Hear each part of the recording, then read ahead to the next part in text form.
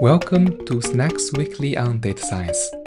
This podcast is all about making data science and machine learning knowledge accessible and less intimidating. Today, our topic is about experimentation, and more specifically, we will be talking about one methodology that can make experimentation faster. This topic is based on a tech blog with the title CUPED Explained, written by data scientists from a startup company called Statsig. The blog link is shared in this episode description if you want to take it for reference. From now on, I will break it down from both business and data science perspectives. Now let's get started. First, let's take a look from the business perspective. Why experimentation speed is critical, and why minimize the experiment variance is an important lever to speed things up. Experimentation, or commonly known as the A/B testing, help make product iteration faster. There are many companies with website and mobile apps, and they need to constantly make adjustments on the interfaces or features to improve the related metrics. For example, they want to improve how users' engagement metrics or to improve the monetization conversion rates. A/B testing is a very powerful and commonly used tool to help business make the right decision. Inside the A/B testing, there is usually one control group and one or more test group. To evaluate whether the test group's performance is better than the control group. And it is important to see the improved performance from test group being statistically significant to draw a conclusion.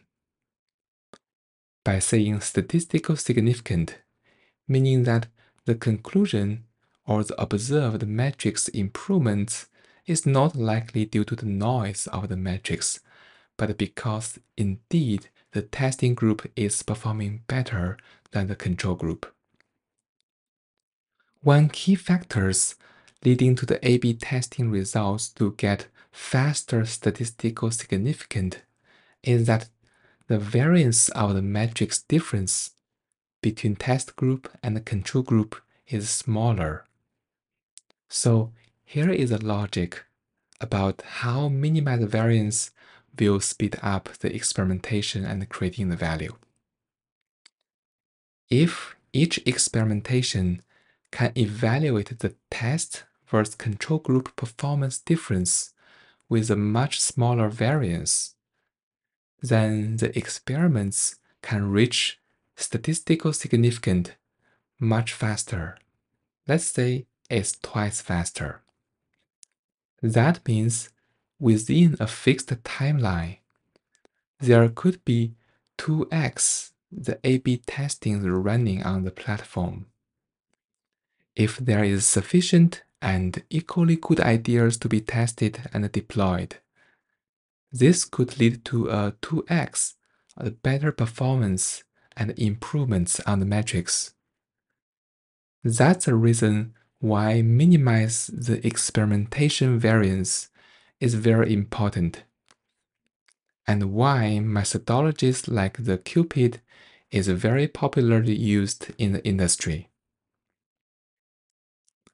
Okay, now we talked about the business side of the experimentation, or CUPED. Let's take a look at the specific technology.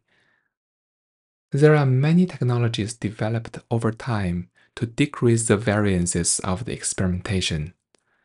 And this methodology, CUPED, in short for controlled experiments using pre-experiment data, with all the initials CUPED, CUPED. This is one of the most powerful algorithmic tools for increasing the speed and accuracy of experimentation programs.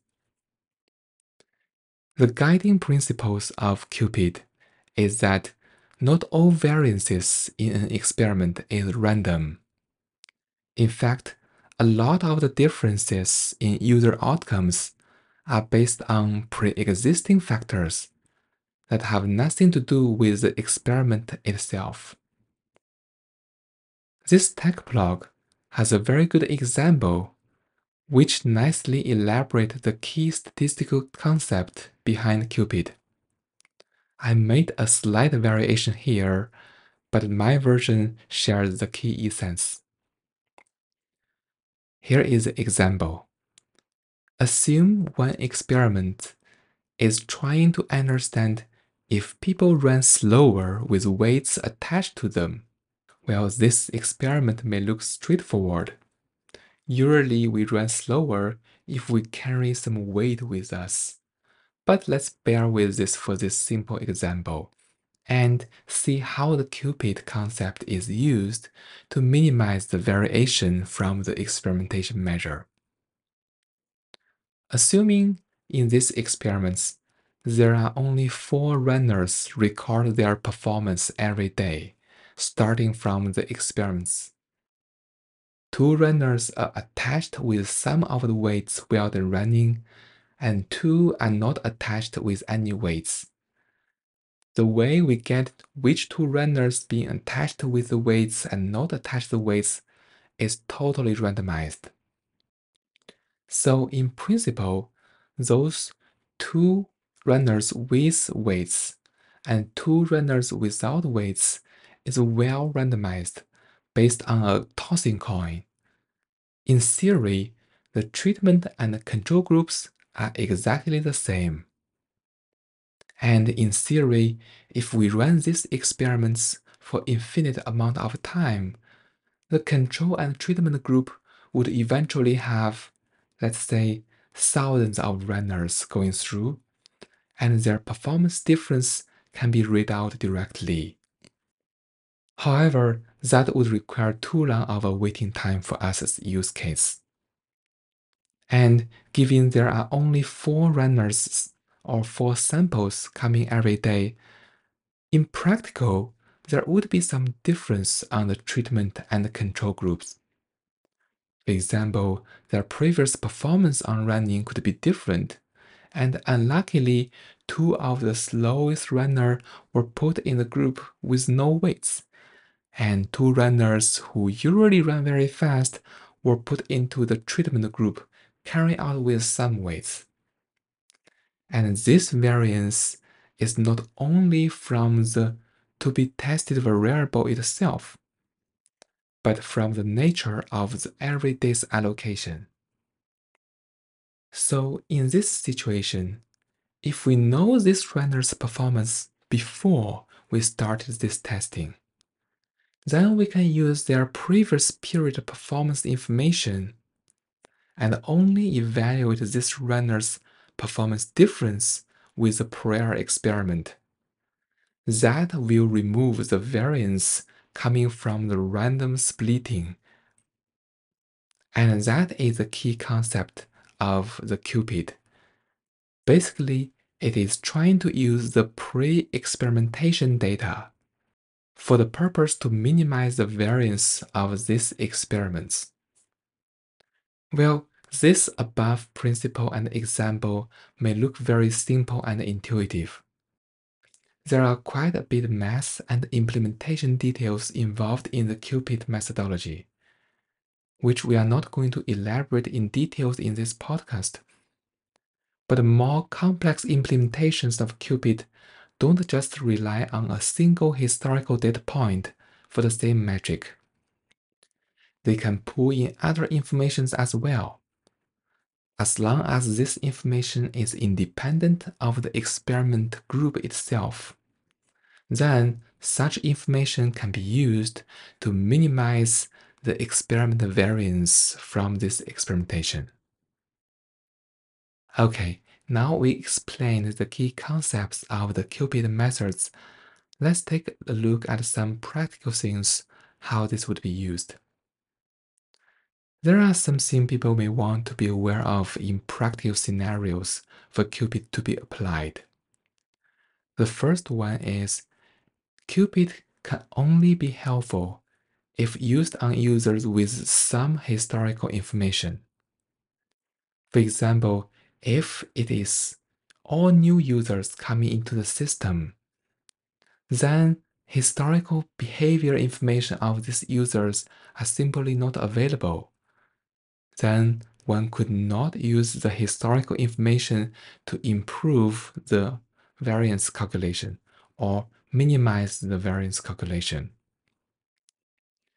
A second good practice is that it is common to use the same metric from before the experiments as the covariate, because in practice it is usually a very effective predicator, and it makes intuitive sense in most cases. Just like our previous discussed case study, the experiment is trying to understand whether carrying the weight will impact the running speed. So, using the same running speed from before these experiments for the same user will help to minimize the variance of the experiments. The third practical tip is that the CUPED ability to adjust the value is based on how correlated a metric is with its past value for the same users. Some metrics will be very stable for the same user, and then that will allow for making a large adjustment on minimizing the variance. Some of the metrics may be very noisy over time for the same user, and then you won't see much of a difference in the adjusted value. Okay, to wrap it up, in this episode, we take a look at how to improve experimentation speed using the algorithm called CUPED. We shared the business perspective about why reducing matrix variance would lead to improved experimentation velocity and improved business value. On the data science side, we shared the guiding principles about the CUPED methodology, one hopefully very interesting example, and some good practices in your application. If you like the content of this episode, please subscribe to the channel, give me a 5-star review, and leave a comment. Your feedback is very appreciated, and I'll see you next week.